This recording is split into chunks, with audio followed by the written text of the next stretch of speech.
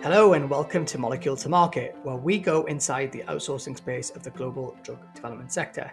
I'm your host, Raman Segal, and in today's episode, I'll be talking about the pharmaceutical and biotech supply chain with me, actually. Lucky you. So before I start, I just wanted to say Happy New Year. I wish you health and happiness for the year ahead, and hopefully we'll all have a better year than 2020 was in many respects. As a listener of the podcast, you would have probably had some really interesting insights and learnings from our guests over the last 6 months or so. Personally, I've been able to speak to some really fantastic people. I've done over 50 interviews, not all of which are live yet, and that's been an incredible privilege from my perspective. And what I did at the back end of 2020 in preparation for this particular special episode was compile the kind of common themes and and things that I heard our guests say about the sector and what the future is gonna look like. So I've kind of curated and collated those key trends into kind of 10 things that I think will happen in the year ahead and beyond. So before I kind of go into the details and share those 10 trends with you, I just had one small favor to ask. I suppose in the spirit of hopefully a New Year's resolution, maybe to be more kind and generous, it would be really great if you could, whatever app you use to listen to our podcast, go on there and give us a kind rating. 5 stars would be very kind. And at the same time, it would be great if you could share the podcast and or this episode with one of your colleagues or your team or the wider organization, as we're trying to get the podcast into the ears of more people in the sector. Certainly in the absence of events in 2020, we hear the podcast has been really, really well received, and it's given people their fix of industry insight and information that they need during this time. All right, so I'm going to go into the 10 trends. And before I do, little disclaimer that none of this is based on a specific data set, hopefully breaking any kind of confidence with anyone. This is purely anecdotal based on the interviews that I've carried out during 2020 and the various conversations that I've had with people across the year as well. Okay, so trend number 1, the outsourcing market will continue to grow. This is good news for all of you, I suspect. Every data set that I've seen, every piece of information that I've seen regarding the growth of the sector tells me that demand is going to be up in the outsourcing sector. Funding is going to be higher than ever. We're actually going to have people scrambling to get capacity. I expect to see, more capital expenditure, facility purchases, carve-outs in 2021 and beyond as the sector continues kind of to mature. Very closely aligned to that, I think everything points towards more M&A and greater consolidation in the sector. It remains a very, very fragmented sector kind of globally, and I expect to see more of that type of activity in the year ahead. I also think we will see kind of really increased demand for things like sterile drug products as well, and especially in areas where there's supply constraint due to COVID vaccines kind of filling up the line. So a good one to start off with, a really positive trend that I expect to see is just continued growth. Next one on my list to share with you, number 2, is the drug development kind of benchmark has been set very high. I think the COVID response has forced a real recognized slow to change industry that we work in to break down barriers and pivot in a way that we would never have predicted before. As a result of that, we've seen kind of a new paradigm really in terms of drug development and manufacturing. I mean, the speed at which the COVID vaccines have come to market has been absolutely astonishing. I mean, some of the most experienced professionals that have been in the industry for 30, 40 years plus have been astounded by what we've seen. Now, I think the impact of that is going to be really interesting on the outsourcing space. I think the funders in this sector will want to see more of that type of rapid development in time to market. They will use the speed at which these vaccines have been brought to market as the benchmark to say, hey, if that's happening over there, why can't it happen here? So I expect certainly for contract service providers, manufacturers, research companies, packaging companies, CROs, greater expectation from clients and sponsors in terms of speed to market. I think the biggest challenge with that actually won't necessarily be the sector's ability to respond, but it will be the challenge with the regulators. So how quick can the regulators, who've done a terrific job on the whole with the COVID vaccines, but how can they be able to, how can they be able to deal with and challenge that, or deal with that particular challenge, which I think is going to be a very difficult thing for them to kind of get around. Trend number 3 is, I suppose, less less positive for many of you. I expect to see more competition in the sector. I think there's been some really interesting developments in 2020. We saw with huge government contracts in the US, the likes of Kodak and Flow, who were relatively unknown names in the sector, pick up big contracts for various things. And I think we will see more of that type of activity in 2021 and beyond. I was on a roundtable at the back end of last year, and someone referred to the drug development and life science space as hot and the most investable sector right now. And in one sense, that's good because it will probably bring more funding into this sector.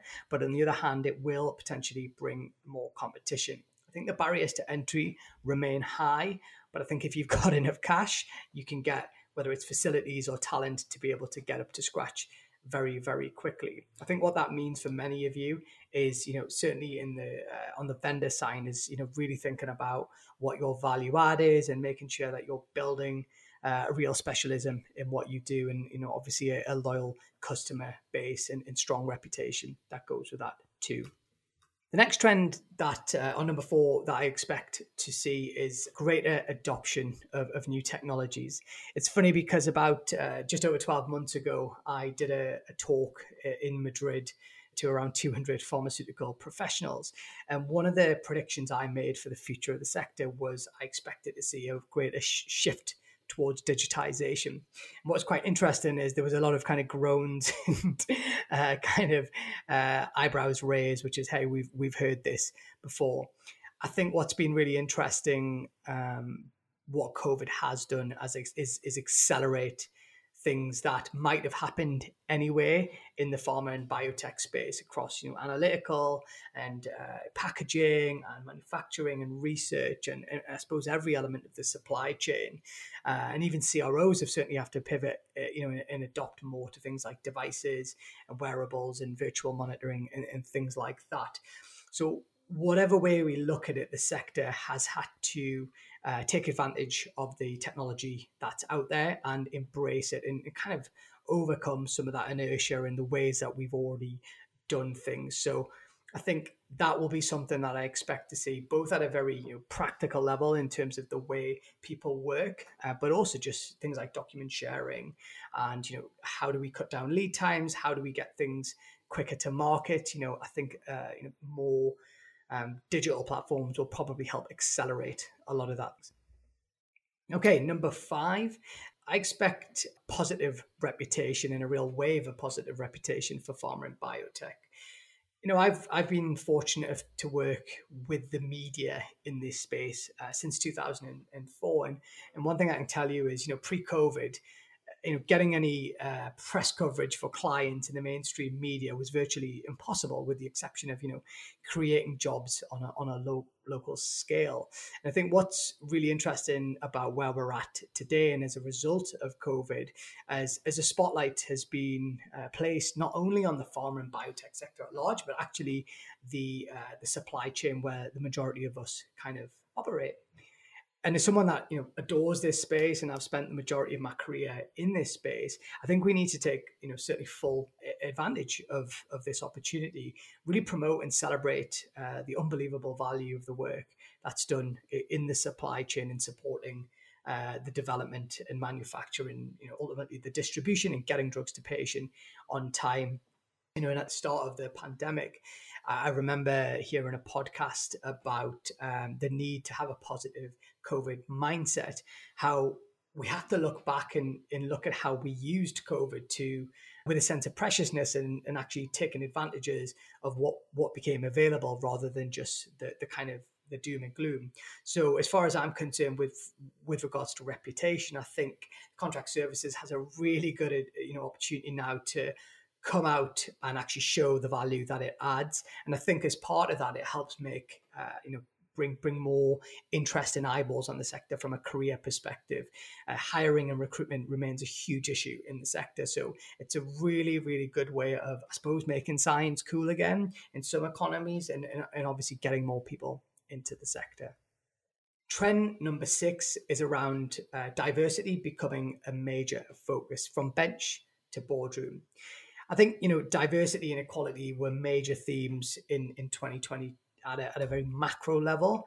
But in the interviews that I conducted on Molecule to Market, it was really interesting that we heard time and time again the word diversity, or the word having diverse teams. And I kept also hearing this idea of diverse teams create better outcomes for business. And given the kind of higher expectations from clients that I've covered and the likely in competition that we're expecting to see, or that I expect to see in the sector, I think it's a really, really good time to really consider the diversity, both at a team level, but at a business level as well, not just, at an operational departmental level, but also at a senior leadership level, to make sure there is diversity across all the different layers of the business. And I think diversity also, runs a little bit further than that in terms of thinking about diversity in the clinical trial space as well, from a patient perspective, and making sure, different ethnic groups have access to medication as well. So I think diversity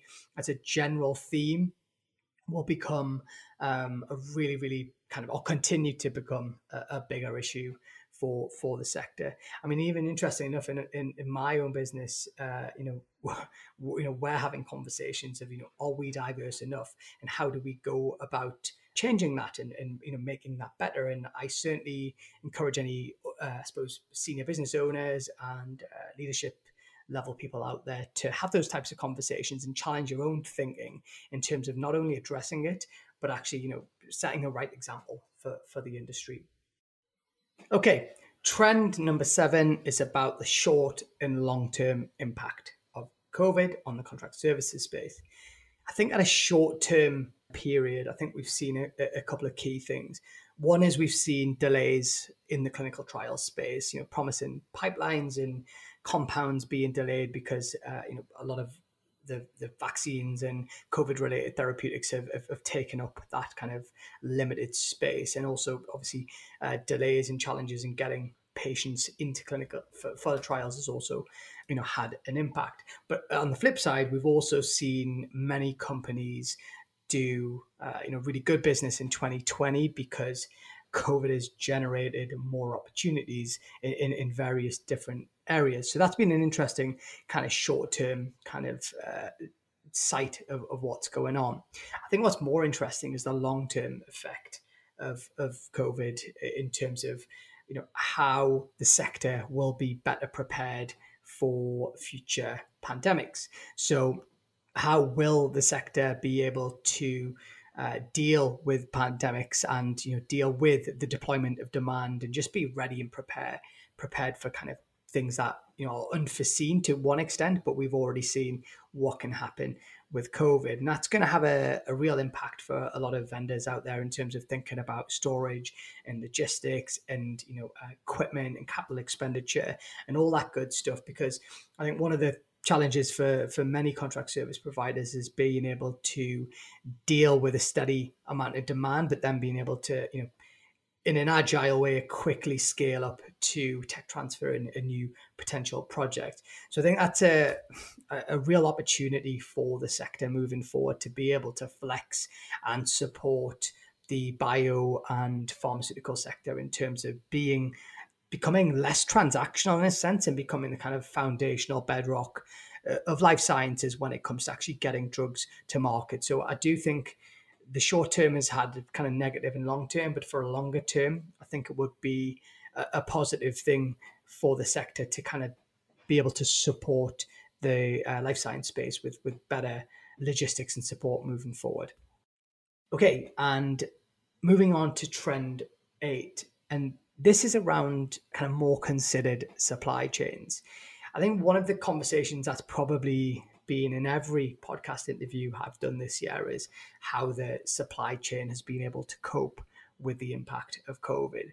I mean, it's fair to say that COVID's really shook the pharmaceutical supply chain to its core, really. And it's led to kind of a real acute examination of its integrity, and resiliency to actually getting drugs to patients, and a greater scrutiny over things like, where drugs are made and where they go in the supply chain, and the overall security and reliability of the supply chain. So as a consequence of that, I think certainly on the buyer side, I think we'll see a greater mindset shift, and I suppose a more conscious mindset of where is my drug being manufactured. And as a result of that, I think we'll see more parallel manufacturing. I think we'll see, more localized manufacturing potentially as well, and secondary and contingency. These aren't necessarily new things in the sector, but I think it'll be more around people and buyers being more conscious of it, and just simply being more conscious of where to source and where to buy their products from. And so again, it's all going to be driven by, I suppose, mitigation of risk and helping clients get products to patients as quickly as possible. Okay, trend number 9 is around the growth of Asia. I think what I've seen in the last few years is Asia really growing as a value add market, and not just a low cost commodity market. It's becoming a really major player on the international scene. And at the same time, I think what's really quite fascinating is the domestic demand that's being driven in those markets, particularly within China. We're already seeing some Western companies, cloning facilities and looking to, place them in Asia and in kind of these developing areas and these growth areas. And at the same time, in China specifically, we're also seeing, a pivoting of existing facilities to CDMO facilities as the market demand will continue to grow. China in particular has a really interesting position that it needs to address over the next few years. I mean, its reputation as a trusted supplier of affordable drug products and APIs has taken a bit of a beating in 2020. So I think it's fair to say that it will do everything it can to kind of reposition itself as reliable members of the global pharmaceutical industry from a quality and security perspective as well. But again, I think the really exploding domestic demand that they have within China will certainly provide opportunities not just for Asian based businesses, but contract services providers all over the world. And here we are on trend number 10, our final one, which is around newer drug delivery platforms. I think we will expect to see, and we should expect to see, continued kind of new types of drugs coming through the pipeline, and new patient-friendly dosage forms as well. I think we're seeing more and more of that throughout the entire sector, and I think that's certainly a trend that's come up through many of the interviews that we've done. I mean, although there's lots of really exciting drug development, particularly in the cell and gene therapy and mRNA area, which I suspect will be a huge growth area going forward, I still also believe that one of the other key development pathways that is going to continue to grow is the 505(b)(2) kind of area as well, where drug developers are finding, with a lot less investment in development, they can repurpose all drugs and get products to patients faster, and in new indications and new dosage forms and all that type of thing as well. So I really think it's an exciting time from a drug delivery platform, both from the types of products, but also the dosage forms and the indications as well. So I think that will add more diversity to the types of products that contract service providers can see coming through. So being able to, have specialisms to deal with those products, just for example, could be a good place to position yourself as well. So that's it. So hopefully you found my 10 trends of value and use as you go into your strategic discussions and planning for 2021 and ahead. Last thing for me to do is just to say thank you for listening, not just to this episode, but for many of the episodes that we've put out over the last year or so. It's been an absolute pleasure to be able to launch Molecule to market, and I've been so pleased and proud of the feedback that you guys have been kind enough to give me. If you want to nominate a guest to come on the podcast, please send us a message or find me on LinkedIn and drop me a message, and we can go from there. And as I said at the start, please give us a kind rating, share the podcast with your colleagues and your industry contacts, and give them that, I suppose, news that's missing, or that insight that's missing from their lives at the minute. In the meantime, please stay safe and healthy, and I'll hopefully speak to you very soon. Bye.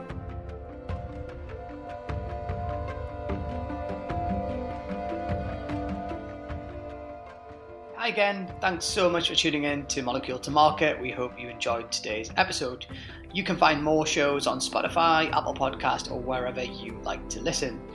Get in touch with us on our website, moleculetomarketpod.com, and follow us on LinkedIn or Twitter, and we will see you again next week.